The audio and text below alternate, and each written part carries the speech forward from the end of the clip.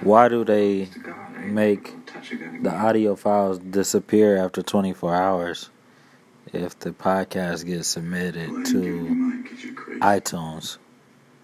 That's questionable.